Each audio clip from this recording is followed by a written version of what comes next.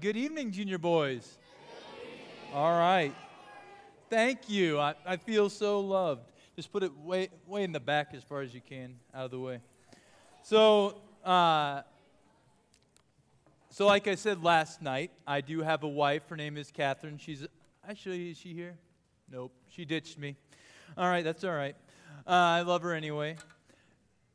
So I have one thing I got to show you about my time as a junior boy. I loved junior boys camp. How many of you guys love junior boys camp?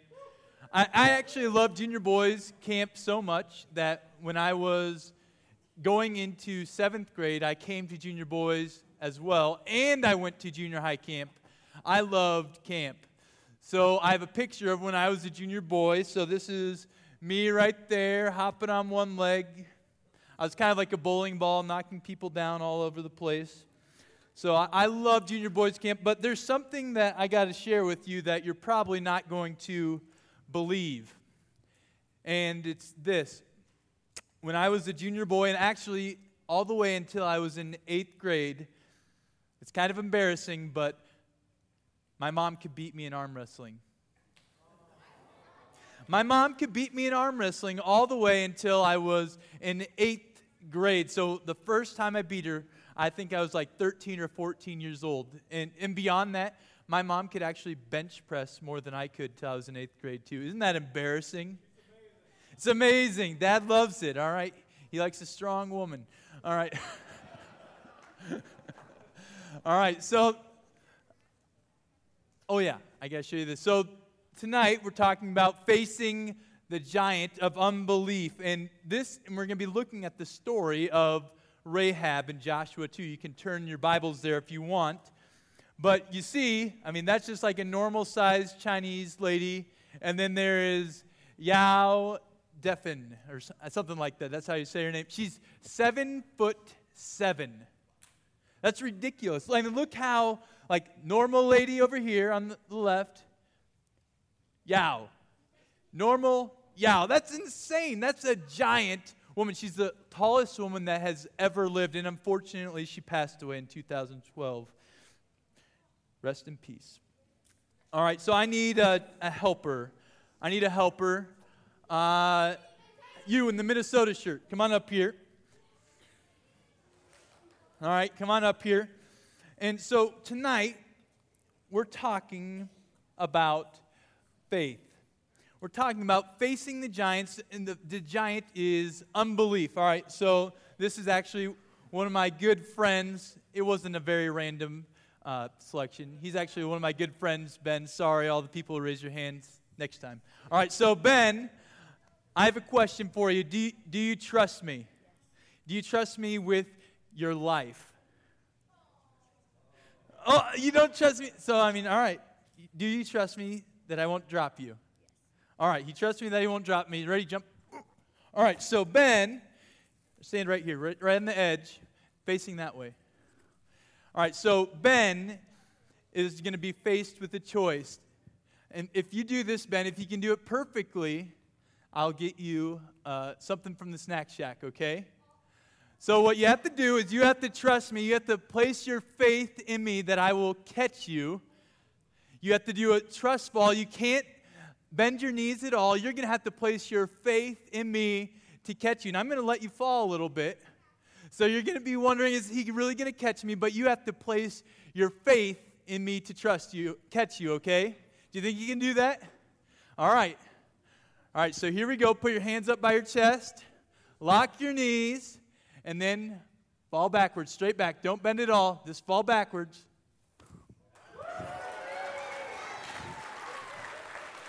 Good job, Ben. Go ahead and have a seat, bud. He had to place his entire trust, his entire faith in me that I was going to catch him. As we think about what biblical faith looks like, we talked about last night that if you want to have God's presence in your life, that's the power to defeat your giants. But the only way you can receive that is through faith. The only way you can receive God's power to face your giants, to defeat your giants, is through faith. And a picture of what Ben just did is what we have to do at salvation. We have to place our faith, our trust in Jesus Christ to catch us. There's nothing good that we can do. There's no work that we can do. There's not going to church, not getting baptized, not helping an old lady across the street. Nothing we can do can help us get to God. It's only our faith in Jesus Christ and what He's done for us on the cross, catching us in that. We're placing our full weight in that to catch us.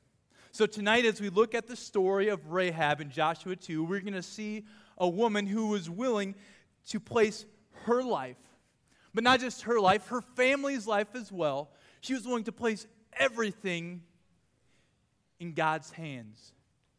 She was willing to give everything. She was willing to place her own soul in the hands of God to catch her. She placed her faith in God. So tonight, the giant killer that we're going to be talking about is what? It is faith in God. So you say that on the count of three. 1, 2, 3. All right, all together. 1, 2, 3. So if you want to kill your giants, if you want to defeat the giant of unbelief, it starts by placing your faith, by doing a trust fall into the arms of God, because He will catch you. I need some volunteers. I need 2 volunteers. All right, we're going to go in the very back. Yes, you, very back right there. And then we're going to go with the front row Baptist. Up here, all right, Cyclones. Right there. I love the Cyclones. I love the Cyclones, all right? So what's happening is Joshua is taking, come over here. So he's about ready to go into the promised land, and he wants to scout out what's going to happen. And so what he does is he takes 2 spies. So you guys are spies, so get all like sneaky. That's not sneaky, that's weird. All right, so get all sneaky. So you're going to sneak over here. So sneak around. Come on over here. So I'm Joshua. All right, guys, go sneak around. Go scout out Jericho, okay? So they're sneaking around into Jericho, and rumor has it they get into Jericho, and they go to a lady's house by the name of Rahab. Say Rahab. And she actually was a sinner, a pretty bad sinner. In fact, we're just going to call her one bad mamma jamma, all right? So say one bad mamma jamma on the count of 3. 1, 2, 3. That's right, she was. But these 2 guys, they went into her house because they heard that the king of Jericho was going to find them and kill them. And so Rahab, she took them in. So I'm actually going to be Rahab too. Hello, boys. All right, I can't talk like a girl. I'm just going to talk normal. So she took them into her house, and she put them on the top of her house. So I need you to lay on here.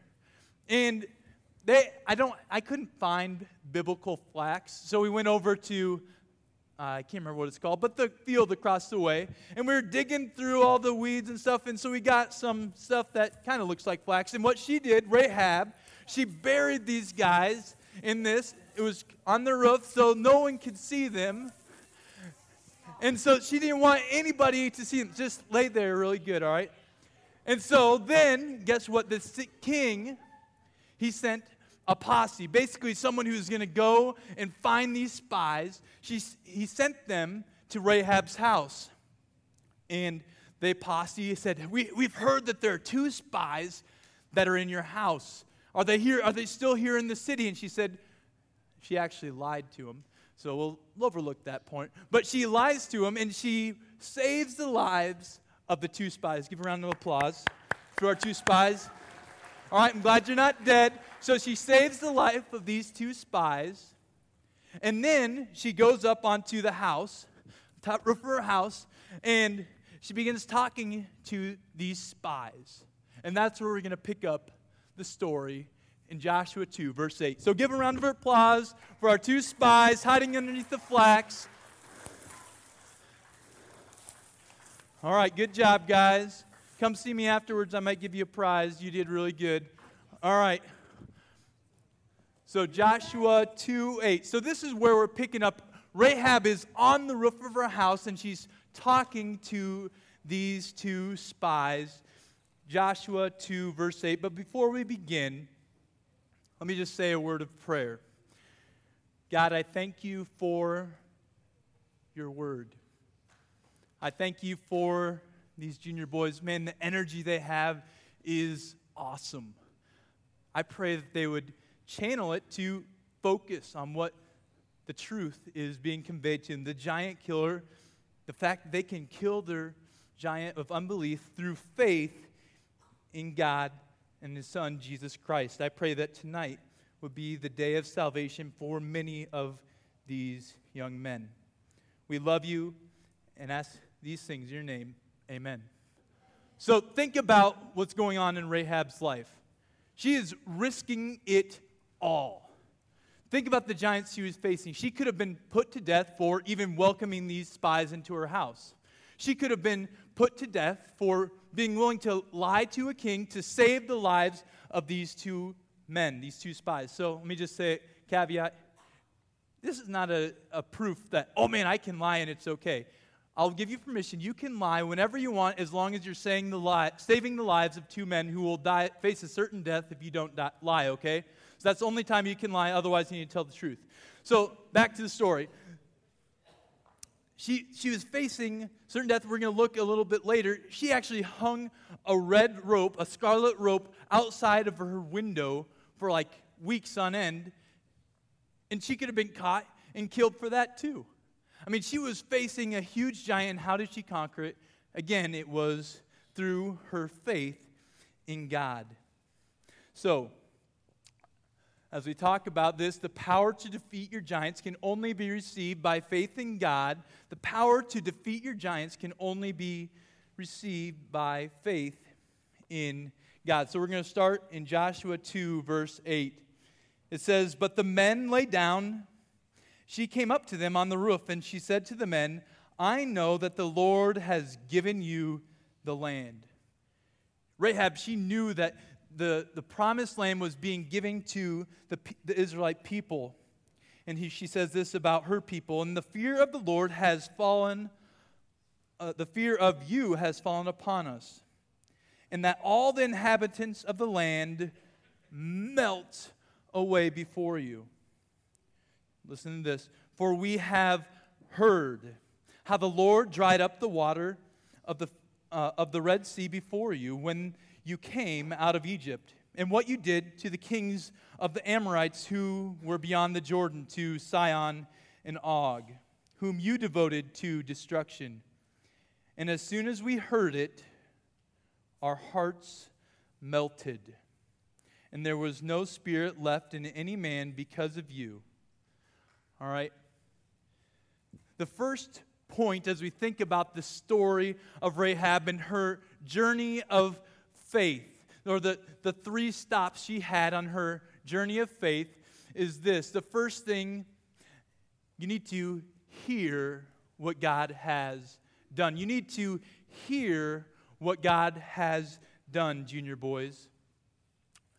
Think about Jericho when they talk about this in the beginning of verse 10. It says, "For we have heard how the Lord dried up the water of the Red Sea." So we know, if you've been around church at all, you've probably heard of the story of Moses and how he led the people out of, they were in slavery in Egypt, and he led them away, and they had to cross a big body of water. They had to cross the Red Sea. So this is a potential crossing where they would have crossed. And what happened is Moses, he stretched out his staff over the water, and boom, there was a dry path right through the middle of the Red Sea, and the whole people, the whole nation of Israel walked through on dry ground. That's like an amazing thing, right? If I was a people that was opposing the Israelites, like Jericho was, I mean, I'd be pretty freaked out too. That this God, the God of the nation of Israel, was able to even make a dry path right through the Red Sea. Like, think about this. Imagine if you were walking over by Clear Lake, and all of a sudden, someone sticks out a staff, and there's a dry path right through the middle of Clear Lake, and we're able to walk down. That's going to be like, you're going to be wowed, aren't you? That's like, you hear these things, what God has done, and they were melting in fear, like the Bible says. But not only that, not only did they pass through the Red Sea, what happened is, so they started out here in Egypt, they crossed the Red Sea over here, and they went on, they sinned against God, and they were in the wilderness for 40 years. But then they marched up as they're heading towards the Promised Land, and they went up here towards the land of the Amorites. And what happened is they asked, hey, can we have a pass through your land? And there's two kings, Sihon and Og, who said, no, we're not going to let you pass through a land. And so what happened? These people who were opposing, they were enemies of God, they were wiped out. And there's something you got to know about one of these guys. His name is Og. So Og, I forgot to write down the reference, but there's a verse in Scriptures that said that his bed was, I think it was 9 cubits, which is 18 inches, or 13 feet long. His bed was 13 feet long and 6 feet wide. I'm 6'4", so that's 4 inches less wide than me, and almost, actually over twice as long as me. That is a big bed, don't you think? Could you imagine having a bed that big? That'd be like amazing. My dog wouldn't be on top of me all the time. All right, so I actually have a picture I Googled. This is bones of a giant that is found near where Og was from. So this is like a massive man. Like you see, that's like a normal dude right there. And then there is potentially, I don't know who that is. It could be King Og. But think, like, this is what King Og would have been like. He was a giant, a massive man, and guess what? He was defeated by the armies of the living God. Wiped out, killed. So when you think about Jericho, and they're thinking, all right, so we're facing a God who is able to dry up water so we can walk across the ground on dry land.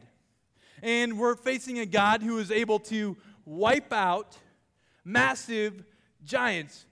Aren't you going to respond like they did in trembling and fear? Junior boys, I want to think about this as you hear what God has done. You need to hear stories about how amazing and how great God is, that He can part the Red Sea, that He can defeat all His enemies. You need to hear these stories because God, as we heard this morning, God is holy. He is great. He is awesome. And He rules over all the earth. But you remember in verse 11, it says, their hearts melted with fear. And junior boys, you need to hear that just like Jericho's heart melted with fear, your heart needs to melt with fear as well. Here's why. Because what the Bible says and what we heard tonight is that all of us are sinners. All of us, and what that means, we're all enemies of God. So we talked about how God is holy this morning. So what he's saying, if you want to be on my team, you have to be perfectly righteous. You can't have sinned at all. But here's the bad news, what the Bible says to us in Romans chapter 3, verse 23, that all have sinned and what? Fallen short of the glory of God.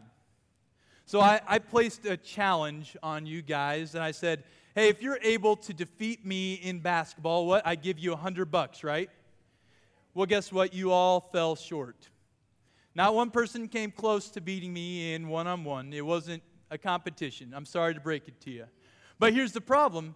You guys weren't perfect in making all your shots. But here's the other thing. Guess what? I wasn't either. I fell short. I didn't reach the standard of God's perfection. If we want to meet the standard of God's perfection, we have to hit that jump shot. We have to hit that three every time, right in the dead center, swish. And even Steph Curry, who had a chance to win the Game 6 of the NBA Finals, he missed the shot. He's one of the best shooters in NBA history, and he fell short. God's standard is perfect. It's holy, and we all fall short of this. And that, guess what? That takes us off of God's team. We're no longer on God's team, and it places us over here as God's enemies, and this should cause us to be afraid because we know what God does to his enemies. He defeats them. They will be defeated. You will be defeated, but there is hope. And you need to hear this too. The greatest news in all the world for the enemies of God is this. It's found in Romans 5, verse 8. It says, "But God demonstrated his love toward us in that while we were still sinners, Christ died for us." He made a way possible for enemies of God to become holy, righteous through the blood of his Son, Jesus Christ. There's a potential for you to come on to God's team. You need to hear this good news. You need to hear what God has done for you. But there's another stop. This is the first stop on the journey of faith. The second stop is this. You not only need to hear what God has done, you need to believe in God. You need to believe in God. Here's something that's an interesting tidbit of information for you. Both Rahab and Jericho, they had the exact same information. They both had heard what God had done, but they responded in radically different ways. Jericho, what they did was they hardened their heart against God. They built up this wall. They built their fortifications so that they could defeat the enemies of the Israelites, so they could defeat them. But Rahab responded differently. She responded not by hardening her heart against God. She handed her heart over to God. I want to show you a video of one of my friends who responded just that way, like Jericho, but also has responded like Rahab. So check out this video. Well, I'm going to start my story about 7 years ago when Tyler caught me doing something I shouldn't have been doing and blackmailed me into doing a Bible study. Now, I knew a little about the Bible from various church events growing up. I knew sinners went to hell, but I didn't care. I even said so. Tyler asked me once where I was going when I died. My response was, I guess I'm going to hell. I didn't even like going to church. In fact, the only reason I came that first time, which was an Easter Sunday, was for Stu's free breakfast. There was bacon and other stuff, including a chocolate sauce that I dipped my bacon in. I kept coming back, hoping to have that again. Over time, though, God crept his way into my heart using the worship music and Pastor Brad. He also used the men's retreat over the last couple of years, but in particular, this last one in September. Something about the music was getting to me, along with Pastor Pat's message about Jesus ruling from heaven and from the humblest of hearts. After that message, I told Tyler that maybe I'll become a Christian after the retreat. However, the next morning, the message was still on my mind and my heart, so Tyler and I read Romans 10, 9, and 10, which says, if you declare with your mouth Jesus is Lord and believe in your heart that God raised him from the dead, you will be saved. For it is with your heart that you will be saved. For it is with your heart that... Sorry, I lost my place. For it is with your heart that you believe and are justified, and it is with your mouth that you confess your faith and are saved. Well, after Tyler and I talked, during the 30-minute break, I went on a walk, and during that time, that's when I decided right then and there that I needed Jesus in my life because I didn't want to go to hell. On the way home, Tyler asked me what I thought about the message, and I told him that Jesus lives in my heart now, putting Romans 10, 9, and 10 into practice. So Aaron, he was my friend, and we did a Bible study one time together, and after the one that I blackmailed him into, and after we'd done 4 of them, he looked at me right in the eyes, and he told me the message of the gospel, what Jesus Christ had done, and I asked him, Aaron, what do you want to do with that? And he looked me right back in the eyes and said, nothing. His heart was hardened to the gospel. But this September, right over here, in this pew right here, sitting right over there, we were talking at the men's retreat, and I read him Romans 10:9 and 10, which says, if you confess with your mouth that Jesus is Lord and believe in your heart that God is raised from the dead, what you will be saved, right? And so Aaron, he went on a walk, and he talked, and he decided, hey, I don't want to harden my heart against God anymore. I want to place my faith, my trust in Jesus Christ to save me from my sins. And so this past Sunday, he just got baptized, declaring to everyone his faith, his trust in Jesus Christ. Yeah, you can give a round of applause for that. And this is actually what Rahab did too. Hebrews 11, verse 31 says this, by faith, Rahab did not perish with those who were disobedient. She went from being one bad mamma jamma to being on the team of God who is just and holy. She was a sinner, and she was saved by her faith. So not only do we need to, actually, point your ears with me. You need to hear what God has done, but you also need to believe what God has done. Well, I'm going to skip that. All right, and then you need to point out, live for God. So you need to hear, believe, live, all right? So we need to live for God. Think about what Rahab did. Upon her faith in God, what she do? She hid the spies. That's seen in 2:6. Not only that, she helped the spies escape in verse 15. Then she left the scarlet cord hanging out of her window because that's what God had commanded her to do through these two spies. And she did that risking everything. She could have been caught and killed. Rahab's belief in God, her faith in God, transformed her life to living for God. And that should be the same for you. If you are a Christian, if you have placed your faith in Jesus Christ, your faith in God, your belief in God should lead to a life that's lived for God. And this is what a genuine personal belief in Jesus Christ does. And so, junior boys, I want to challenge you. If you claim right now to be a Christian, if you claim to have a personal relationship with Jesus Christ, it should be a natural, a normal thing to live your life for God. You should desire to live for God. So you should desire to go to church. Maybe you should think, I know that I need to get baptized like Aaron did, but I'm just scared of what people will think of me. That's a natural step of obedience for someone who has placed their faith in Jesus Christ. You need to take the step of obedience in reading your Bible, memorizing God's Word. These are things that a Christian should desire to do. You should live your life for God. Even, sometimes what's hard is maybe confessing your sin. Who likes to admit they're wrong? Or I don't.